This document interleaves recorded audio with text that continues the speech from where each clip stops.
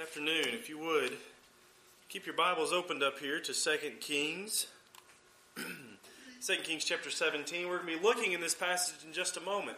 But before we get started, again, I'd like to say how thankful I am to be here and how wonderful it is to be with each and every one of you. As was mentioned earlier, it certainly is a pick-me-up here and a great way to start off this week, being with one another, serving our God, and spending time together and worshiping and singing praises to His name.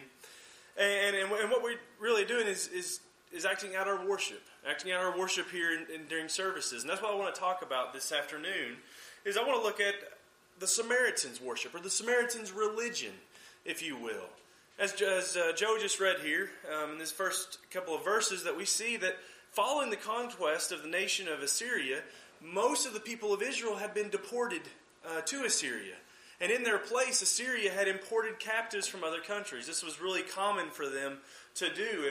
And one way that they kind of took control of the land is they would take strangers and put them into a land so that they really wouldn't know the layout of the land. They couldn't really fight back. They were kind of just in a new place, in a new surroundings.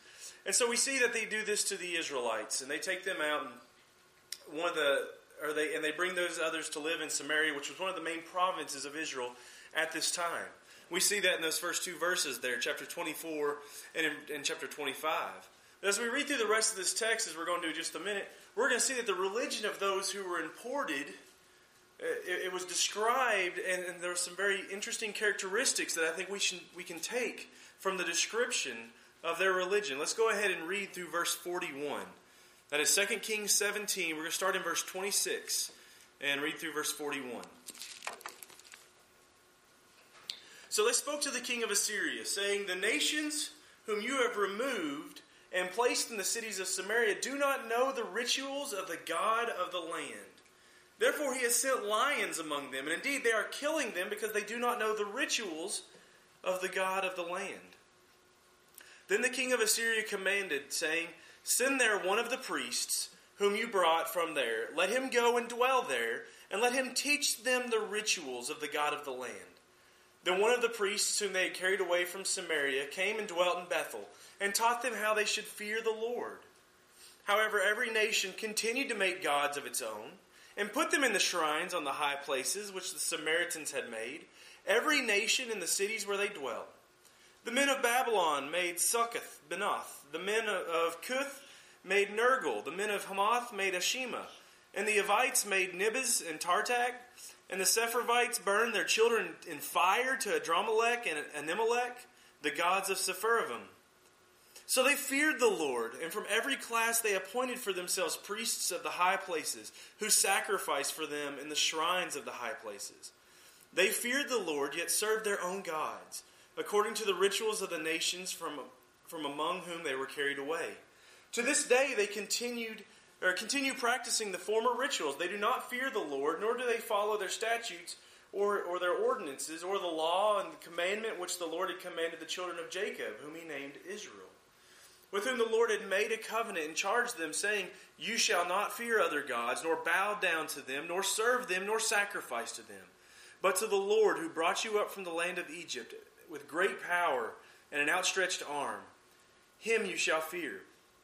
Him you shall worship, and to him you shall offer sacrifice. And the statutes, the ordinances, the law, and the commandments which he wrote for you, excuse me, you shall be careful to observe forever. You shall not fear other gods, and the covenant that I have made with you, you shall not forget, nor shall you fear other gods. But the Lord your God you shall fear, and he will deliver you from the hand of all your enemies." However, they did not obey, but they followed their former rituals. So these nations feared the Lord, yet served their carved images. Also their children and their children's children had continued doing as their fathers did, even to this day. Excuse me. As I said, when we read this description of their religion, there are several characteristics that I think we can take note of. And we do well to notice these things, and I think it begins with keeping it fresh in our minds. We're keeping it fresh in our minds and asking ourselves, how might the Samaritan's religion compare to our service today? Do we resemble what they showed to God? Do we have that same sort of mentality, that same sort of heart that they had? Excuse me. In some cases, I'm afraid that the comparisons between the Samaritans of that day and Christians of this day, the comparisons may be way too close for comfort. So to begin, I think we do well to note that their religion was a religion of fear. A religion of fear. These are evident by the statements that are made. 2 Kings 17 and verse 32 says, "So they feared the Lord." I apologize, I'm choking. So it says they feared the Lord. And verse 33 goes on to say they feared the Lord, yet served their own gods. Or in verse 41, so these nations feared the Lord, yet served their carved images.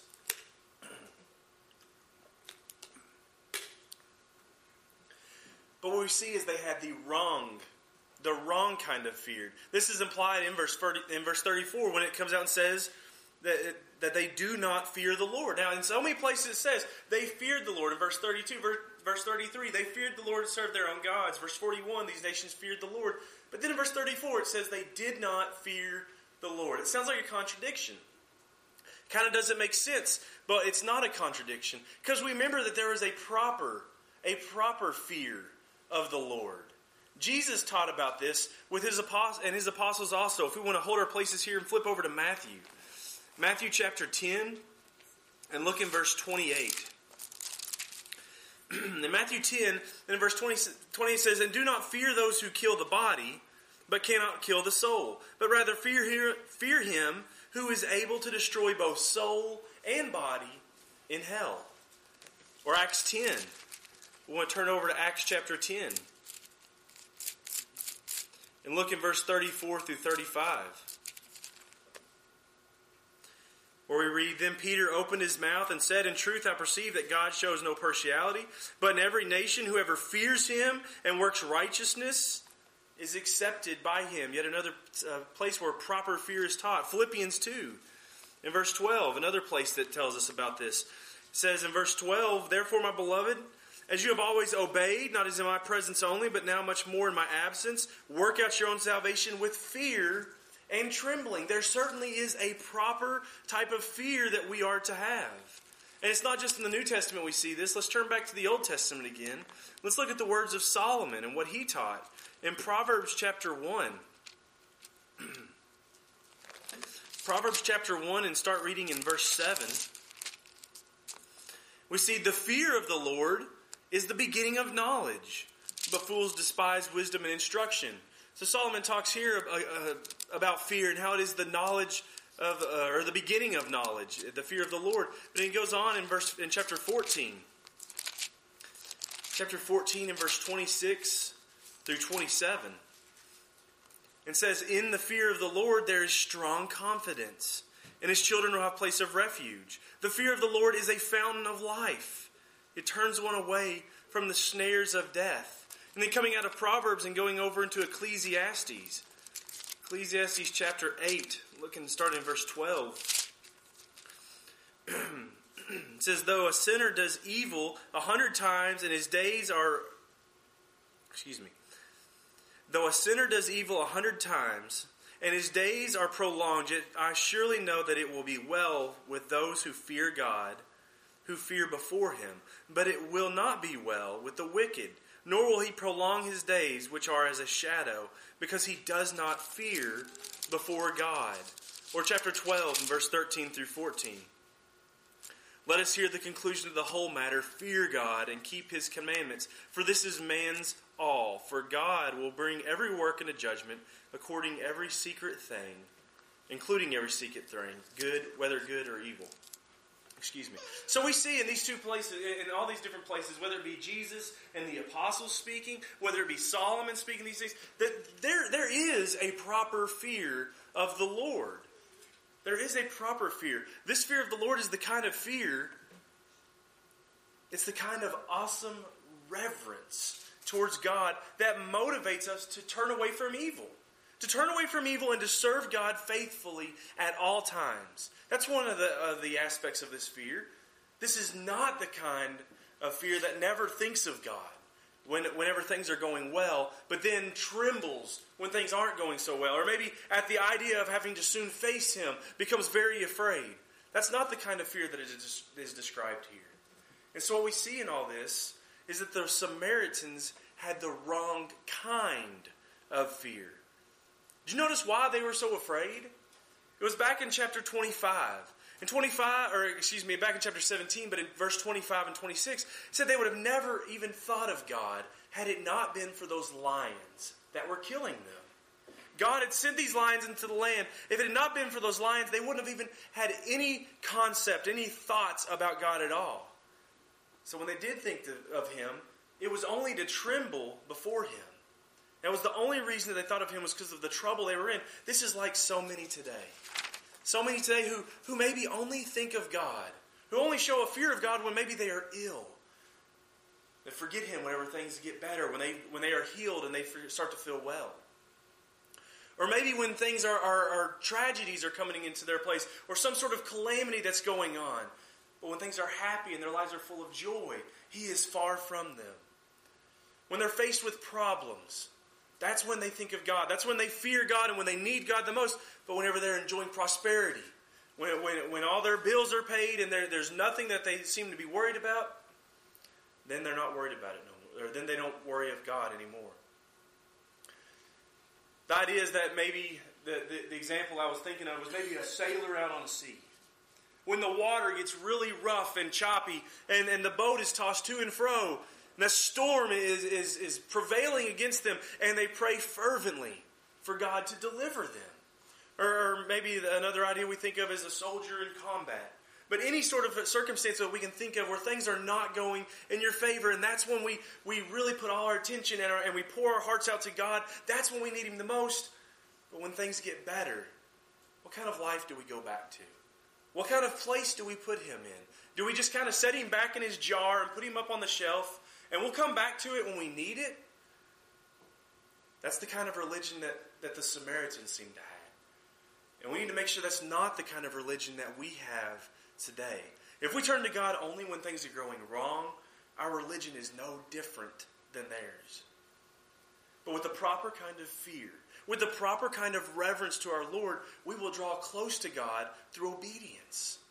And when we do so, we will find Him to be gracious, and we will find Him to be loving, and we will find that serving Him is not something that we do out of fear, but out of love for Him. 1 John chapter 4. 1 John chapter 4 in verses 16 through 18 talks a little bit about this. He says, in this chapter, he says, "And we have known and believed the love that God has for us. God is love. And he who abides in love abides in God, and God in him. Love has been perfected among us in this, that we may have boldness in the day of judgment, because as he is, so are we in this world. There is no fear in love. But perfect love casts out fear, because fear involves torment. But he who fears has not been made perfect in love. We love him because he first loved us." So we will also notice in this, though, that the Samaritan religion wasn't just a religion of fear. That was one part of it. But it was also a religion of form. Also a religion of form. Their hearts were not in their service to the Lord. This is evident by the fact that they continued after God came and after they learned the ways, the rituals of the God of that land, as it describes it, that they continued in serving their carved images. They continued in serving their lowercase gods. They continued in some cases burning their children to their gods. The service that they rendered to the Lord possessed form, but it didn't possess any substance. And this type of worship, it's oftentimes common today, where there is form but no substance. Now there's a need for form in religion. We understand that. There must be form possessing both maybe a physical and a spiritual nature. We need a physical way to express our spiritual devotion to the Lord. And so God has provided us that. He has given us physical ways to express our worship to Him. We see in the New Testament worship that even though it was spiritual, and it was more spiritual than what's really found in some cases in the Old Testament, He still gave us things like the Lord's Supper, a physical way to embody that. Singing, prayer, giving, all these things, they are form. They give us a form for how we can worship our Lord. But to go through the form without the substance, that is to say, to not have the right sort of spirit, the right sort of attitude. Maybe we might say that we go through our worship without the right sort of heart or the mindset. That is hypocritical. Look over in Matthew chapter 15. Matthew 15 and verses 7 through 8, he says, "Hypocrites, well did Isaiah prophesy about you, saying, these people draw near to me with their mouths and honor me with their lips, but their heart is far from me. And in vain they worship me, teaching as doctrines the commandments of men." Can we be guilty today of such worship? Absolutely we can. Maybe we look at it in just our singing alone. Maybe as Christians get together and we sing songs like, "Give Me the Bible." And the words that are found in that song, we sing those songs to God. We sing them to one another, to teach one another and admonish one another. But we never, ever take the time to even pick up the Lord's Word and read it for ourselves. Maybe that book that's just on the way home, it stays in the car, it never gets out until we're on our way back, and we'll dig it back out as we come back into services. Then we are guilty of having form without substance. What about the song, "I want to be a worker for the Lord"? I want to be a worker for the Lord, but I'm not willing to go. I'm not willing to do anything that He has called me to do. Again, we have the right sort of form, but we don't have the right sort of heart to go along with it. Or maybe we sit back and we sing a song like "Wonderful Story of Love." We think of the emotion that song should bring to us. The amount of love that was shown for us. But we sit back and we sing that song with a bored expression on our face. We're just simply here mouthing words. We don't need to have a worship that is just form. We need to have a worship that is both form and substance. A worship like this will emulate the example of David. In Psalms 138 and verse 1, it says, "I will praise you with my whole heart. I will praise you wholeheartedly." Psalms 146 verse 1 and 2 says, "Praise the Lord. Praise the Lord, O my soul. While I live, I will praise the Lord. I will sing praises to my God while I have my being." Psalms 147 and verse 1. "Praise the Lord, for it is good to sing praises to our God, for it is pleasant and praise is beautiful." Is our religion one of simply going through the motions? Are we kind of on autopilot? We just show up at the right time. We say the right things. I've joked around a lot about my generation.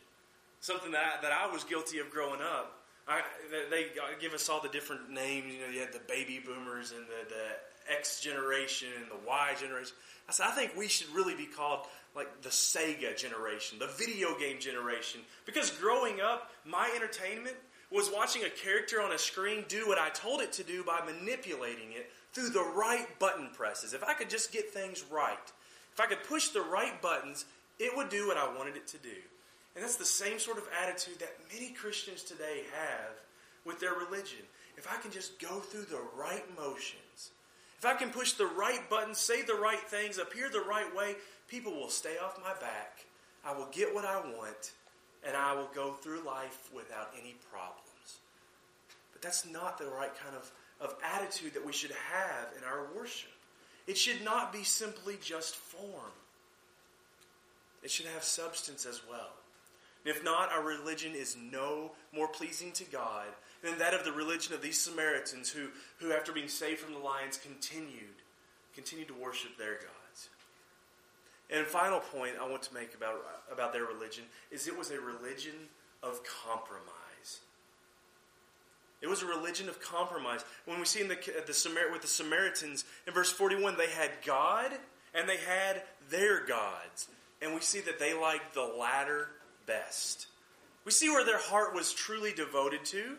It was to their gods, their carved images. We saw that they gave God the lip service, but they gave their gods the true service. And such can happen today with Christians today. When we seek to serve God while also trying maybe to serve the world. But Jesus said it is absolutely impossible. In Matthew 6, verse 24, he said this is virtually impossible to do. No one can serve two masters, for either he will hate the one and love the other, or else he will be loyal to the one and despise the other. You cannot serve God and mammon. When we try to serve both, the world will always win. The world will always take first place, just like these little gods did over the great God. It shows up in our jobs. It shows up in our recreation. It takes precedence over the service that we offer to our Lord. It shows up in how we seek to rationalize even the conduct that we have. We can see that no matter what we're doing, who it is we're truly serving is not our great Lord. We're serving ourselves. We're serving our wants, our desires. We're serving our lusts. And God will not tolerate compromise. He requires total commitment to Him, no matter the price. If we turn back to Deuteronomy chapter 6 and verse 5.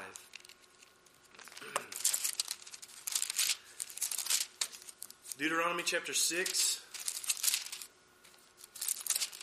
and reading in verse 5 says, "You shall love the Lord your God with all your heart, with all your soul, and with all your strength." And then in verse 14 through 15, "And you shall not go after other gods, the gods of the peoples who are all around you. For the Lord your God is a jealous God among you, lest the anger of the Lord your God be aroused against you and destroy you from the face of the earth." In the Old Testament, God did not accept compromise. Guess what? Our God has not changed. In Luke 14 and verse 26, we see still that He does not accept compromise. Luke 14 and verse 26 says, "If anyone comes to me and does not hate his father and mother, wife and children, brothers and sisters, yes, and his own life also, he cannot be my disciple." In verse 33, "So likewise, whoever of you does not forsake all that he has cannot be my disciple." It doesn't say that he who forsakes a little bit can't be my disciple. It doesn't say that he who does not forsake everything may be able to be my disciple. Those are strong words. He who does not forsake all that he has cannot be my disciple. To compromise with the world is similar to committing adultery spiritually against the Lord. James chapter 4 and verse 4. It says, "Adulterers and adulteresses, do you not know that friendship with the world is enmity with God? Whoever therefore wants to be a friend of the world makes himself an enemy of God." So we need to heed Jesus' admonition. The teaching that He showed us in Matthew 6 verse 33, seek first the kingdom of God and His righteousness. Not seek first the world and then find time to squeeze God into it. Seek God first. Put Him above the rest of the world. So I believe it is easy to see the error that the Samaritan religion had.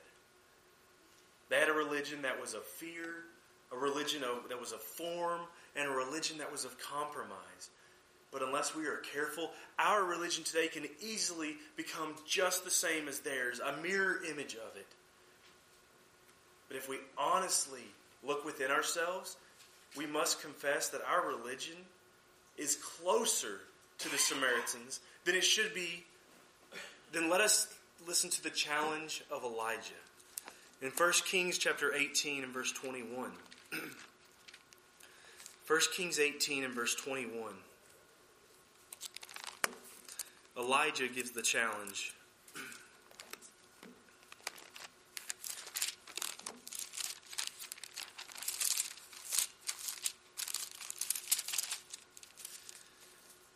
It says, Elijah came to all the people and said, "How long will you falter between two opinions? If the Lord is God, follow him. But if Baal, follow him." But the people answered him not a word. Will we listen to Elijah's challenge? Will we give up a religion of compromise? What about Paul? What about what Paul had to say? The challenge that he left us in Romans chapter 2. Romans chapter 2, verse 28 through 29. When he said, For he is not a Jew who is one outwardly, nor is circumcision that which is outward in the flesh. But he is a Jew who is one inwardly, and circumcision is that of the heart, in the spirit, not in the letter, whose praise is not from men, but from God. Will we listen to Paul's challenge? Will we give up a religion of form and have true substance with our worship? Or what about John in 1 John chapter 3? 1 John chapter 3 in verses 18 through 19. He says, "My little children, let us not love in word or in tongue, but in deed and in truth. And by this we know that we are of the truth, and he shall assure our hearts before him." John challenges us to give up a religion of fear and devote ourselves to a religion of love. Love for the Lord, love for doing his will. This afternoon I would ask us, each one of us, to consider what our situation is with our religion. What's our situation with the type of religion that we give to our Lord?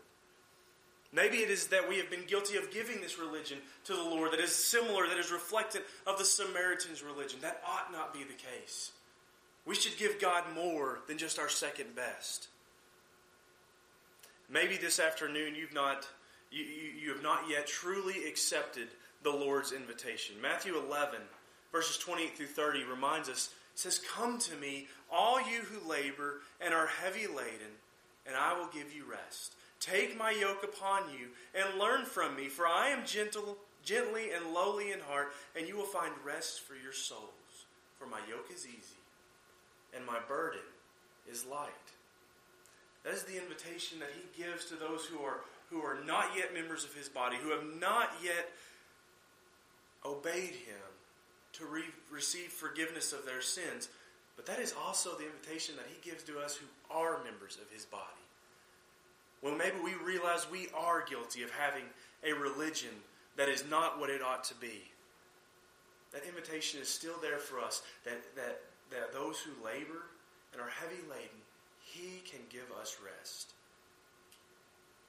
This afternoon, if you need the rest that the Lord offers, I hope that you will not wait. Whether you need to be baptized to have forgiveness of your sins, or whether you have already done so, but you simply need to make things right with God. You need to give him the kind of religion that he deserves. You need to live the kind of life that he has asked you to live. I would encourage you, don't wait. Don't wait. Come forward now as we stand and sing.